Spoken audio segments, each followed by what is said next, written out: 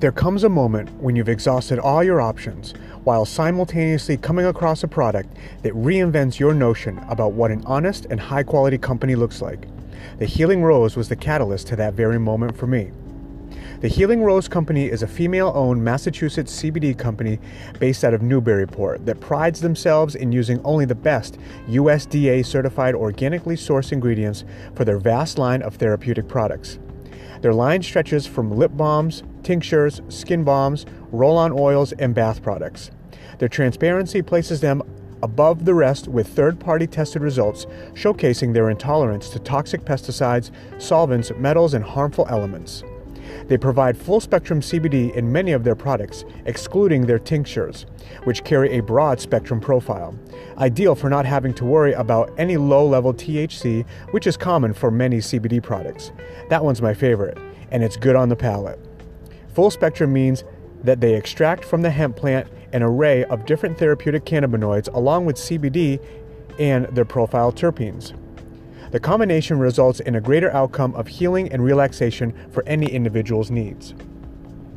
Whether you are an athlete looking for any recovery advantage, a patient in need of some relief to remind yourself that you are still a warrior, or someone who sees the frontiers of life with a little reserve and want to calm the mental storms that keep you from personally exploring, the Healing Rose CBD Company is here for your full body and mind optimization. Please visit thehealingroseco.com to explore their diverse line of products and support one of New England's best rising stars in an industry where ethics are fundamental, and a company like this will only be found sitting at the throne of it all. Use the code SAGAS, S-A-G-A-S, for 10% off your purchase. Again, visit thehealingroseco.com and use the promo code SAGAS at checkout for 10% off your purchase.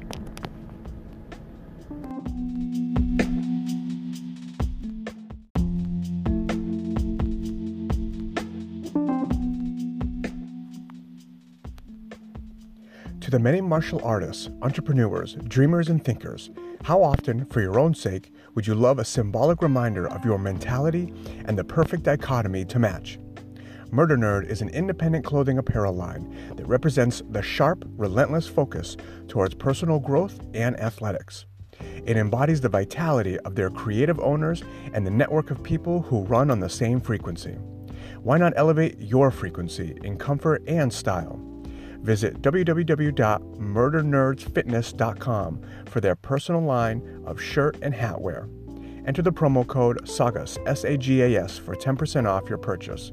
Again, visit murdernerdfitness.com and enter the promo code SAGAS for 10% off your purchase.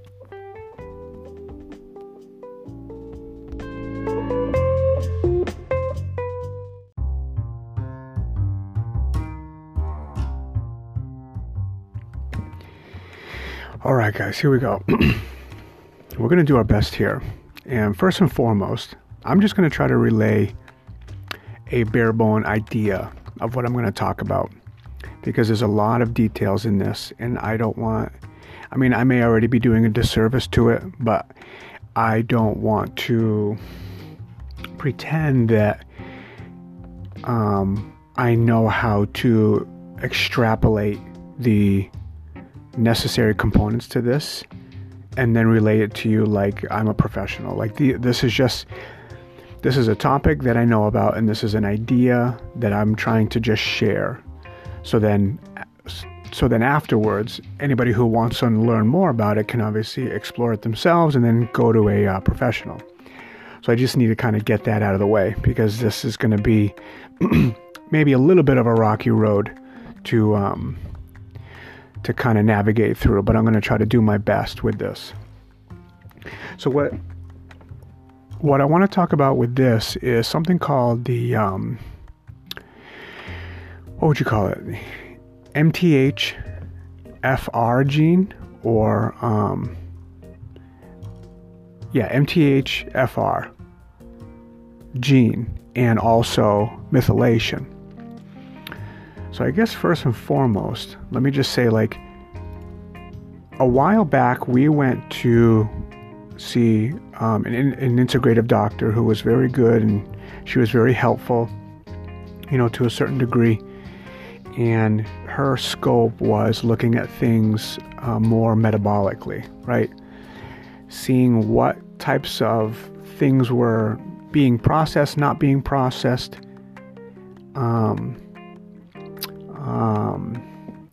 things based around,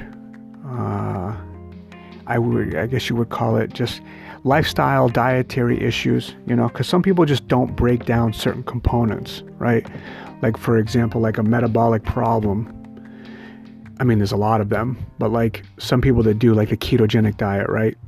You would assume that that's can be a good thing for certain people if you do it right? I mean, you can still eat like a pig and just eat a bunch of bacon and dairy and think you're doing keto, but you are technically, but it's not. There's not a lot of insight in nutrient density when it comes to just doing it that way. But anyways, like you can do that, and you may have a certain type of metabolic disorder where you don't really break down, you don't do well with lipids, so you could have like a lipid toxicity. And that's kind of what I mean. Like there are areas in your biochemistry where the functioning is off a little bit, so you don't create or break down things properly, which then can kind of manifest into a symptom. And something like that you don't really know until you try something, unfortunately. That's why blood work is so important. But who can really do blood work before you do any type of diet? But whatever, that's a different thing. So we went there, and like I said, very helpful. And she was great because she kind of gave me full reign of being able to order whatever kind of blood work I wanted. So I was able to do a ton of different things. I was able to do tests for different molecule carriers that you don't usually test for, which are just like tiers above kind of what you would get when you go to see your primary doctor. And what I mean by that is like, you can test for, like, for example, B12, right? Everybody gets tested for that. But you don't test for certain types of carrier molecules. And one of them is like in urine. It's called an MMA. And you could get your test results back and your B12 looks fine. But if you're deficient in these kind of carrier molecules, it tells you that you're not actually absorbing these really essential vitamins in your body cellularly. And that's a huge clue, because you could ignore someone's symptom that could be coming from a type of deficiency, but because your base level test comes out okay, you kind of ignore it and move on. So there's different kind of levels to that. It's the same thing with the thyroid. You can test your TSH, but there's also the hormones that you check for. You could have Hashimoto's with perfectly fine TSH, and you don't know it because no one's testing your TPO antibodies, and you could have tons of antibodies. So you could be in a certain stage of this and not even know it, and no one addresses it because they want the TSH to move. And that's a horrible way of looking at things, in my opinion, because it pretty much says, until you feel like shit, come see me, So it's like you kind of have to wait until the last domino falls for you to go and see somebody, but nobody wants to do blood work to see if maybe the first two dominoes have fallen already, so that we can prevent that last one.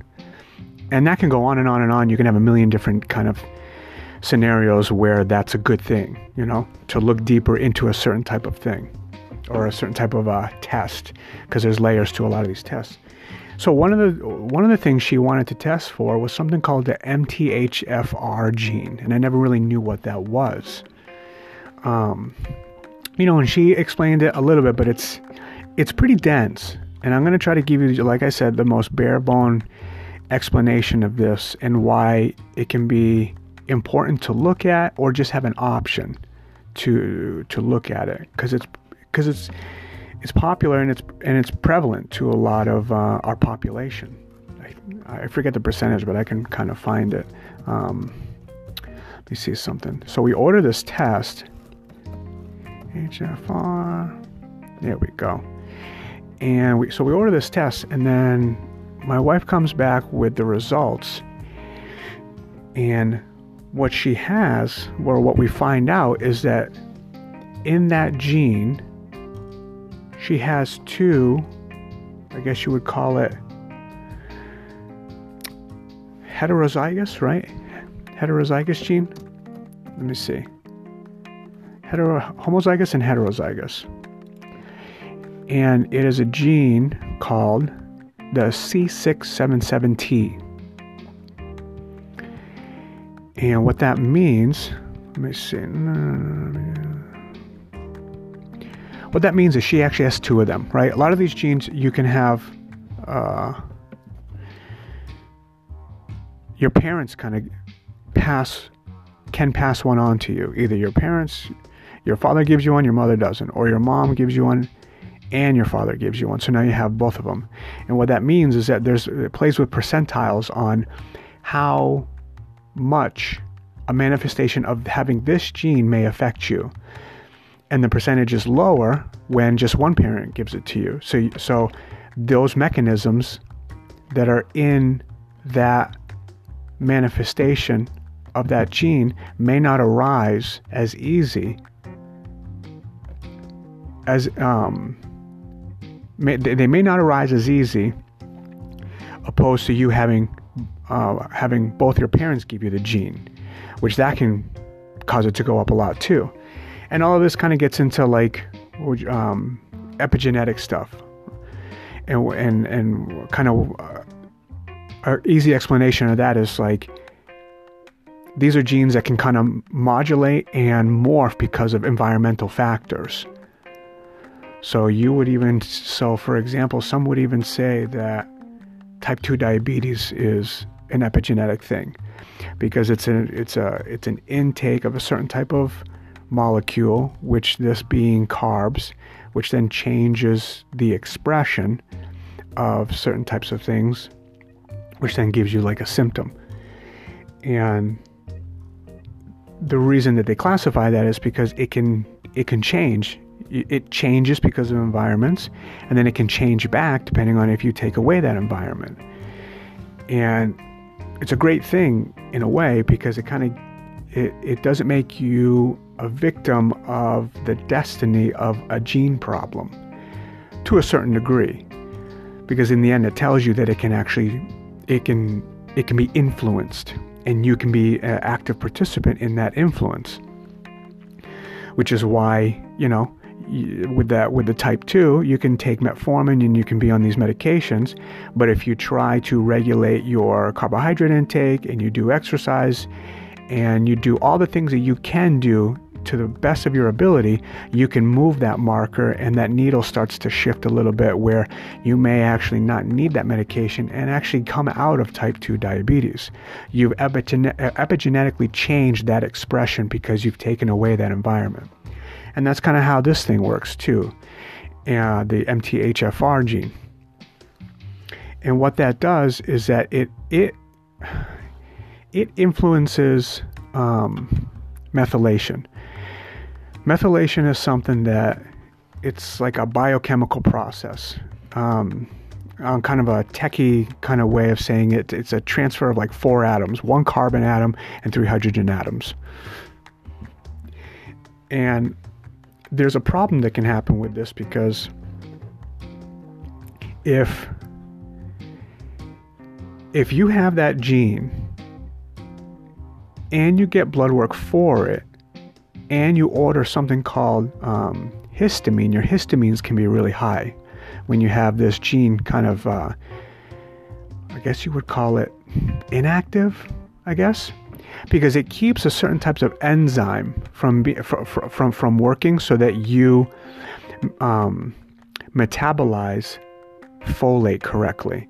Because folate is a big part of this methylation. Methylation helps for DNA expression, neurotransmitter expression, tons of different things.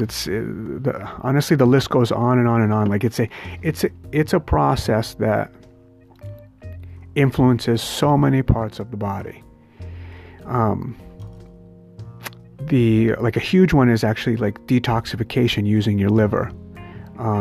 That one, The other ones I know of are, it works really heavily. Your methylation process works heavily on how you synthesize certain types of hormones, and how it works molecularly with your mood pathways. So demethylation, like a deregulated kind of cycle, it influences how your it can have an influence on whether you can, first and foremost, even have a small amount of anxiety or depression, or a certain amount that's like incredibly detrimental, and also doesn't react to regular medications like SSRIs. Because, a lot of people have these issues, and for whatever reason, these medications, they just don't help for whatever reason. Let's see. So like I said, this MTHFR enzyme, it's a gene encoder for you to be able to break down folate, and it influences all of these different things. And we took the test. I ran into some literature that can kind of work, that kind of explained how this can work on the nervous system, which then will kind of cascade into how that may affect certain types of neuropathies. So that's kind of how I found it. But there were just so many different things that went along with it. And one of the neat things, at least when it came to the neuropathy part of it, was like, in general, if you have a vitamin B disorder, which has a lot to do with your methylation process as well, you can be deficient in that, and a B12 deficiency can actually kill you. Not a lot of these can really hurt you really bad, but a B12 can be really, really bad for you, whether you have less of it or way too much of it. Both ends of the spectrum can almost manifest the same type of symptoms. It's weird. So because of that, it's let's see, that B vitamin, and also your B6 too. Let's see, how do I break this down? It influences how those become carried, and if they can actually become absorbed. And they work intimately with folate, vitamin B12 and folate. This is why when you get a blood test, usually those two work together. And if you're not breaking down folate, you're not getting your proper B12, which then can actually give you certain types of things like neuropathies, sensitivity to temperatures, even like certain types of pain, whatever you're kind of maybe genetically susceptible to that. Because it's not a one-size-fits-all type of thing, which I think we're all learning that most of us aren't really a plain and simple type of organism when it comes to how we feel, what our health is like, how medications help, etc. So because of that,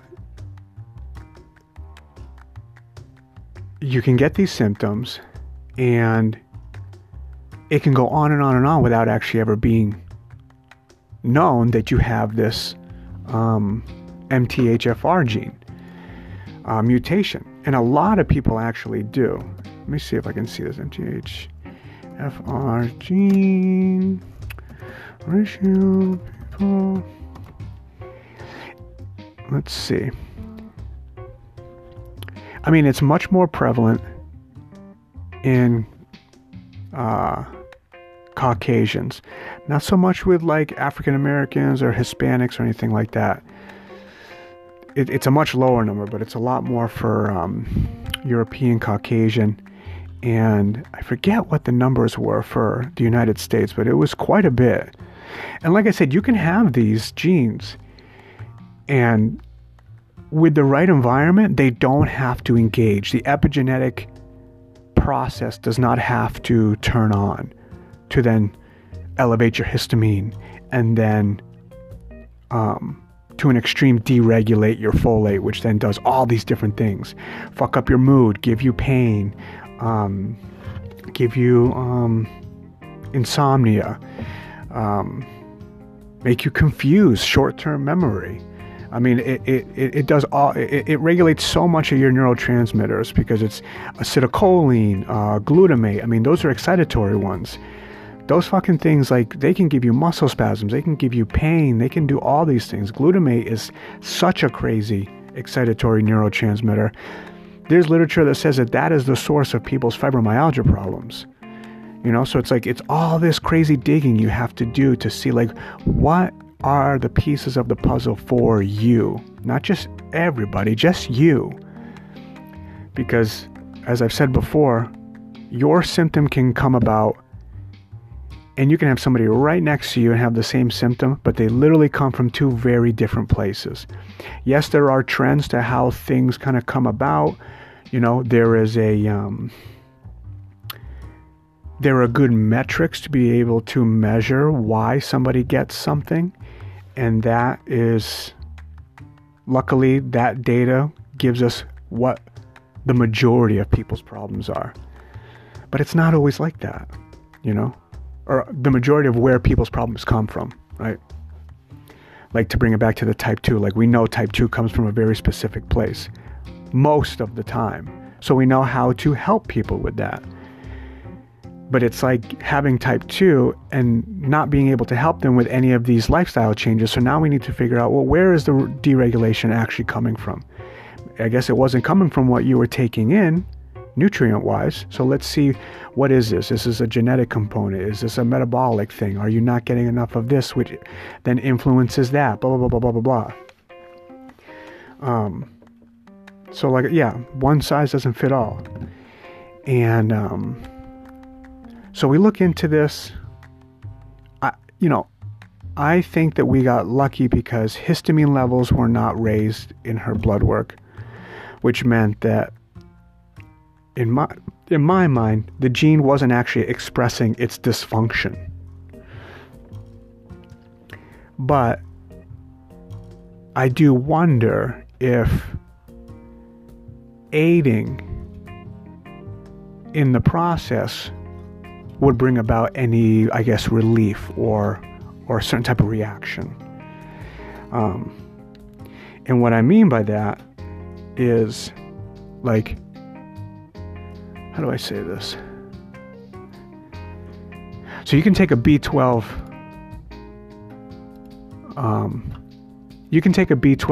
supplement, and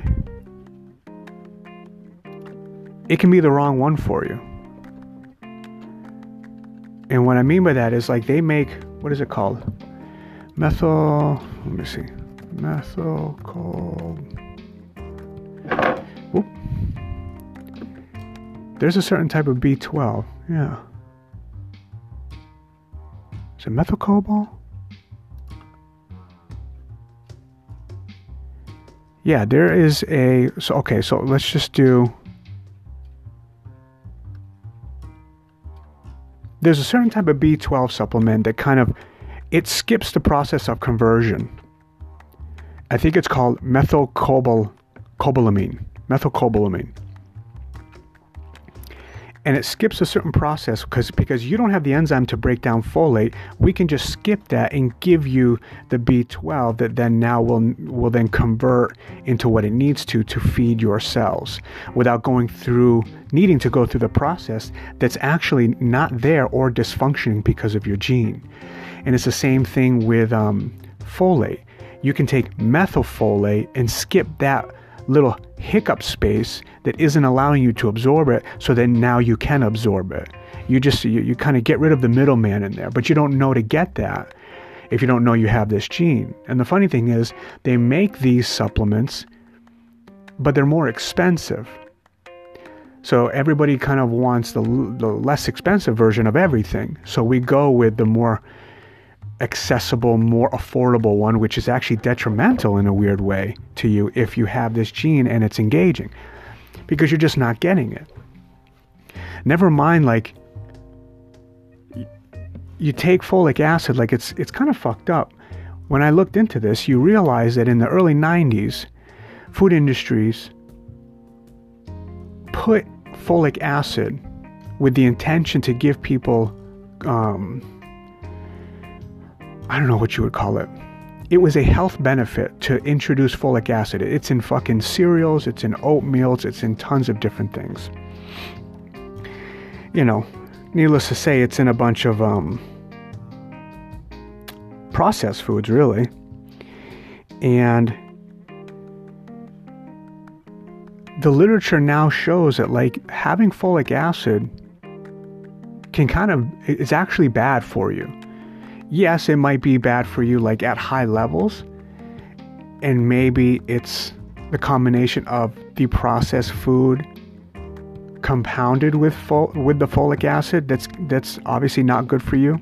That just by the nature of itself is not going to be good for you. But it's just kind of weird that we're giving people folic acid knowing that the thing in itself, because of its cheaper version, it's not methylfolate, it's folic acid. What you want is methylfolate.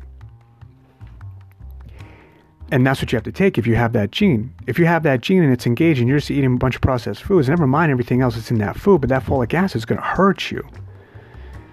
And they put it in all the foods, and now it's still it's in all the foods. Even though the literature has backpedaled itself in saying that, yeah, this isn't really that good for you, you know?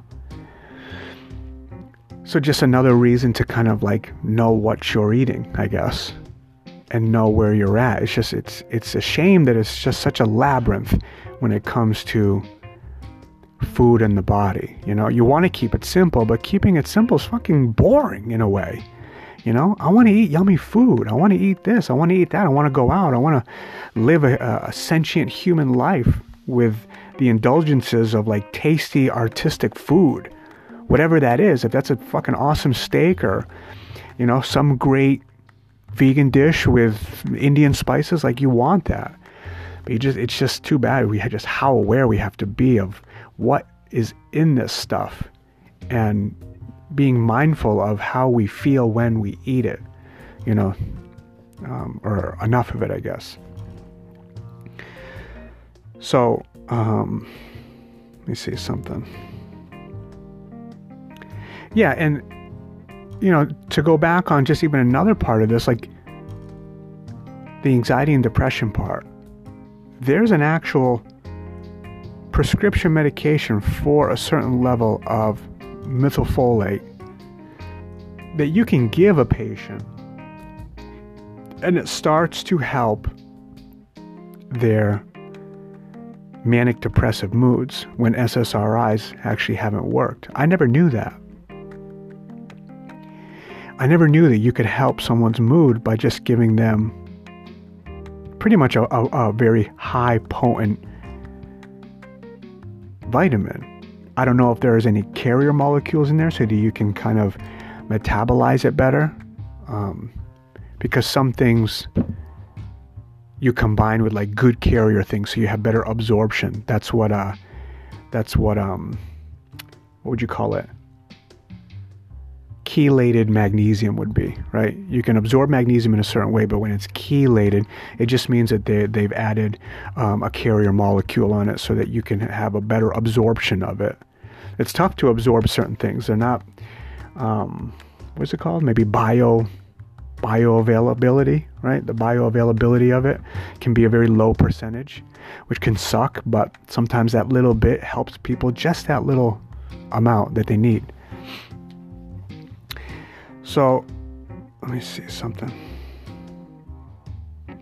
Yeah, so you can have, I might have said it wrong earlier, but if you get this test for the gene, you can be heterozygous, which means you just have one gene from one parent, and that's that C677T. And, or you could be homozygous of that gene, which brings up your percentage of it being detrimental to you and actually turning on.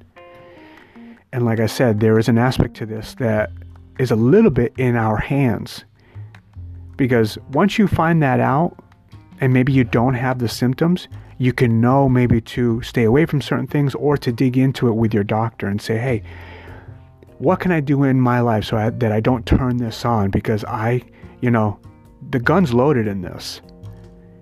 And my actions are really going to just kind of be the great decider on if the trigger's pulled on this. So what do I do? Habit-wise, eating-wise, lifestyle-wise, whatever. Because that's the epigenetic. It needs the environment. You give it the wrong environment, we're turning on. It's going to turn on. And you're not going to know how the fuck it even turned on until somebody tells you after the fact.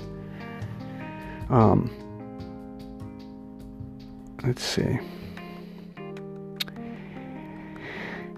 Yeah, so we find this, we go through the blood work, we do all that stuff, we find this gene out, and, again, this is just another thing for us to be able to kind of put in our Rolodexes of like, what do we have to work with? What do we have that we can use to help us, to make us more aware of how the body is working so that we can treat it with knowledge, respect, and give it the best environment that it can have to thrive. Because this in itself, by itself, it's not the answer, I know for me, it's like, ooh, found something. Ooh, something's highlighted. Oh, something's high. Something's low, blah, blah, blah. And then I'm all in. I'm all digging into it. Maybe this is the thing. Maybe this, if I can reverse this gene, like all this fucking crazy talk of thinking I have control over this. And to a small degree, I do, or we do, or we all do, if it comes down to a specific thing we're talking about, right? We just have to know we have a certain amount of control. And then after that, it's up to us to decide if we're willing to put in the work to maintain and expand on that control. But this obviously wasn't the answer to what we're constantly looking for, and that's okay. But it's just something that I discovered that I feel like is a very important topic, and that, to my surprise, affects a lot of people. And, that gene, when you do the blood work for that, and then you also do that histamine, histamine, that shit can give you migraines, headaches, cluster headaches. You can have all these different weird allergic reactions when you constantly have high histamines. Never mind what that actually can do for your heart. You can be prone to like strokes and all that shit. So it's good to know about this gene, because this is a good starting point to kind of accumulating knowledge to make a good path for therapy or healing with the doctor. Because if you never test this, maybe some people will think that it's not that big of a deal, right? Yet again, this is another point of controversy. Some people feel that when they figure this out and do the right things, they alleviate their symptoms, which is amazing, and why its surface so high. Some people think that you really don't even need to take a look at this at all, and that most people have this gene and it never really manifests into anything. That I don't understand, when if you do something that coincides with the dysfunction of this gene and it helps you, I don't get how we shouldn't look at it if the thing you did only because of the information helped you. I don't get that. So why should we not look at this? I don't know if that's just kind of a game of majority minority, like everything else. Well, the majority of people are fine, so we'll just go with the consensus that we don't need to look at it, because nobody really gives a fuck about the anomalies, of healthcare for whatever reason, the smaller demographics. And maybe that's just a workload type of thing, where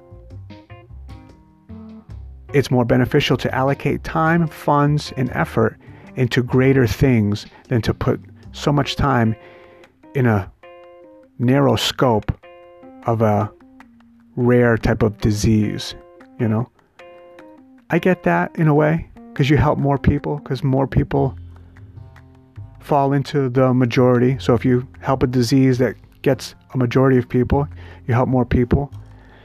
But I don't know what that says about people that have rare things. We just kind of chuck them out the window and just say, hey, figure it out. Go do some acupuncture. I don't know. To me, it's a huge fucking disservice. And it's disrespectful to just the human body to think in that way.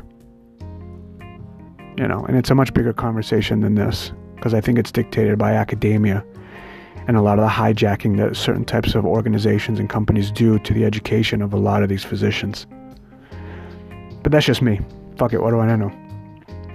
So that's pretty much it, guys. I mean, this, not the most exciting podcast, but one that I wanted to do. I needed to be able to actually talk it out and figure out how I was going to speak about it. And like I said, it's not the most technical thing, but I hope I did it enough of a service for people to be curious about it, to then look into it for themselves and see if your unknown or undiagnosed problem falls into something that maybe it wouldn't hurt to look into with this gene, right? You got something going on, nobody's got a fucking answer for you. Let's see if you have this gene. If you have this gene, let's get with a doctor and say, well, what can we do about this? What should I take so that my methylation process gets ramped up again, so that I stop missing shit that my body needs, which is giving me my fucking problem. And just something I want to bring to the surface, because this was all very new to me a good year and a half ago. And it seemed pretty important. And I don't know what you want to call it. Not popular, but it's just, like I said, prevalent. A lot of people have this. And unfortunately, a lot of people have a lot of different issues. And they might not be resolved. We're all using Band-Aids to just kind of maintain. But are we getting to the root cause of things? And I know that that's always harder, but fuck, man. So much more rewarding. Because you don't have to worry about a side effect of whatever you're taking. Or the worry that it'll get worse. Or whatever. So, alright guys. That's it. MTHFR gene. And I think that's it. Covered it all. Alright guys. Peace and love. Thank you so much. Bye.